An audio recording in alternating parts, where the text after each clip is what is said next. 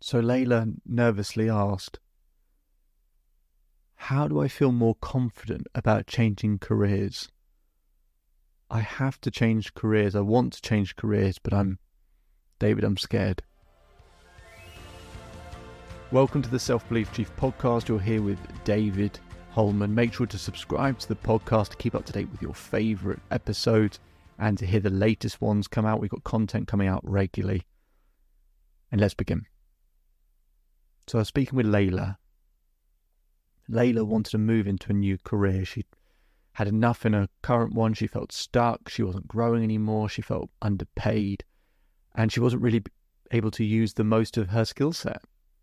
So she wanted to change careers, but she says, David, I'm scared. What if it goes wrong? What if I fail? What if it's just that the grass looks greener somewhere, over there, but actually in reality it's not better. It's worse. The situation gets harder. She said, I think I know what I want to move into. I found that. I've seen it. It looks exciting. I can really use my skill set, but I'm just feeling uncertain. So what I showed Leyla is, look, there's a 5 milestone model that I use to help people change careers. But I'll talk about one of them in this episode, which is it's called risk reduced. Risk reduced. This is to help remove as much the uncertainty and discomfort with changing careers. I've changed careers twice in my life, right? I was an athlete and had to retire because of injuries, so once enforced.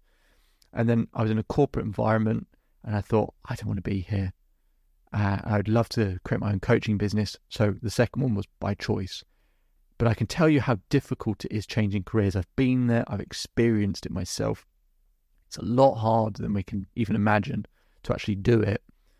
And on top of having coached hundreds of people to do it as well, you start to see the patterns of what make it easier for people. So in the risk-reduced milestone, what I talk about is 3 key areas that we need to create some certainty around so that we feel a bit more comfortable, so we don't associate as much pain with changing. So the 3 areas are finance, relationships, and mental well-being.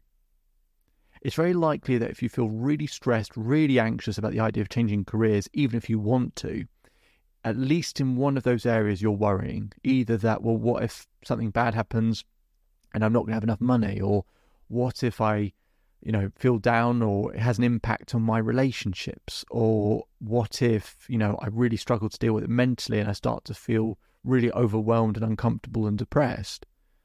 So it's likely in one of those areas. So you might want to start by, in each of those 3 areas, scoring how much certainty you have in each of them when it comes to the idea of changing careers, right?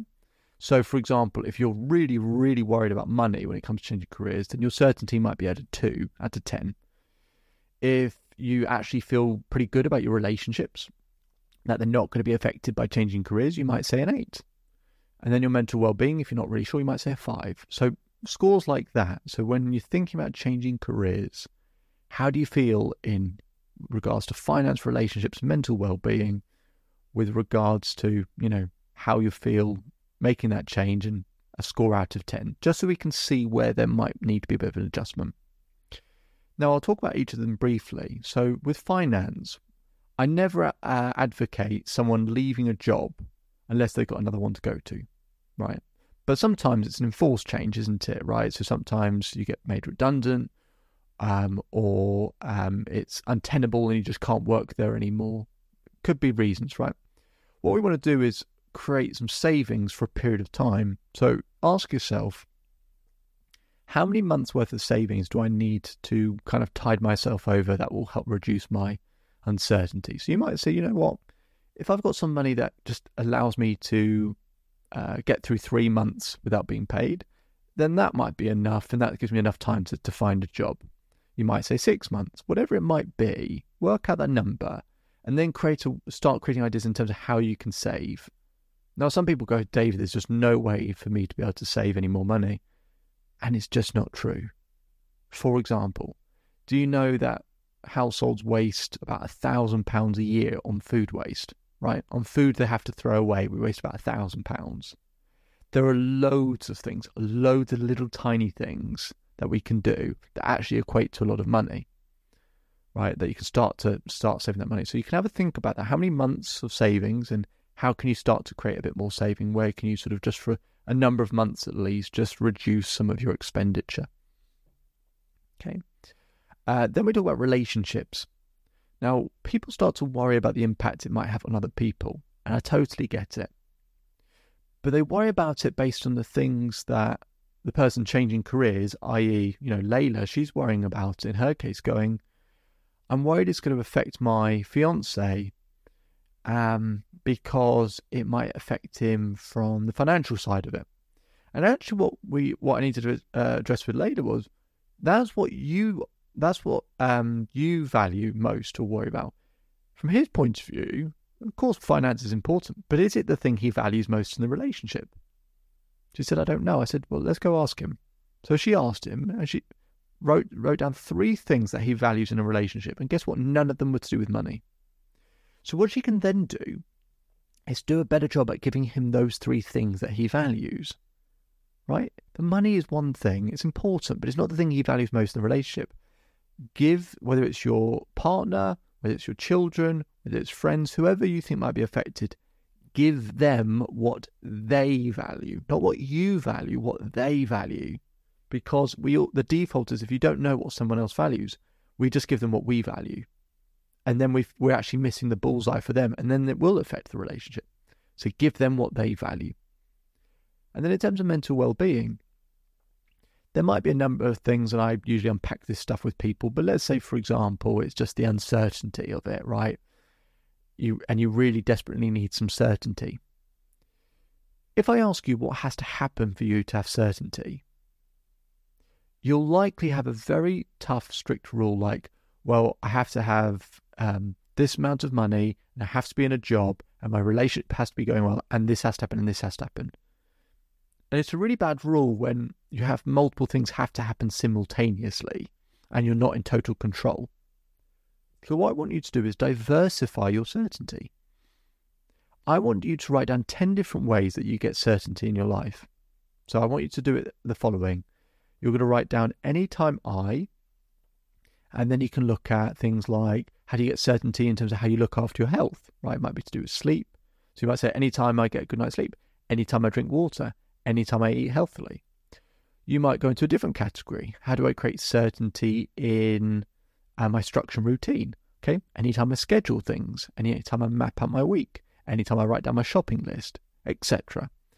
The reason why we write down any time is we're not just saying when this happens, we're saying anytime this happens, and it's anytime things that you're in control of, not anytime they do something, anytime I do something.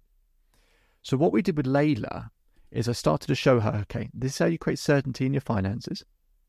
This is how you create certainty in your relationships. This is how you create more certainty in terms of your mental well-being. And then we can up each of those scores. Now she feels more certain that she can succeed at changing careers because it's not all just wrapped up in the next job. She's got ways that she can control her relationships, control her influence in the relationships, control her mental well-being, and have better control of her finances as well. I allowed Leyla to have the flexibility. And Leyla, sent me an email saying she's really enjoying and loving her new job. And it's always nice when people have the opportunity to do what they really are meant to do. My name is David Holman. If you change today will change your life. So enjoy the rest of your day. Enjoy the rest of your life. If you want to learn more about this episode, visit the Self-Belief Chief website. We'll put a link in the description to be able to schedule time with me as well. And enjoy the rest of your day. Speak to you soon. Just one more thing before you go. So I hope you're enjoying the daily episodes. We put in a lot of work to keep providing content because to create permanent change needs consistency. To get that consistency, we want to make sure we keep providing you value on a daily basis. But to keep up with that pace, could we ask for one very small favour? If you could take the time to leave a 5-star rating either on Apple Podcasts or Spotify. We'll put a link in the description for you to be able to do so. That really, really helps us out and helps us to keep providing content as frequently as we do. And we'll do one more thing to provide some extra value. If you take a screenshot of your rating or review and send it to selfbeliefchief@gmail.com or DM us on Instagram, I will provide you with a free coaching session with myself. Okay, so it'd be fantastic if you could leave that 5-star rating so we can keep providing content. Just simply click on the link in the description. It'll take you 20 seconds.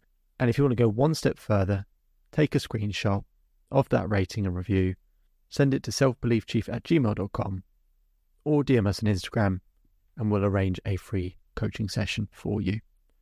Hope you enjoy the rest of your day, and see you on the next episode.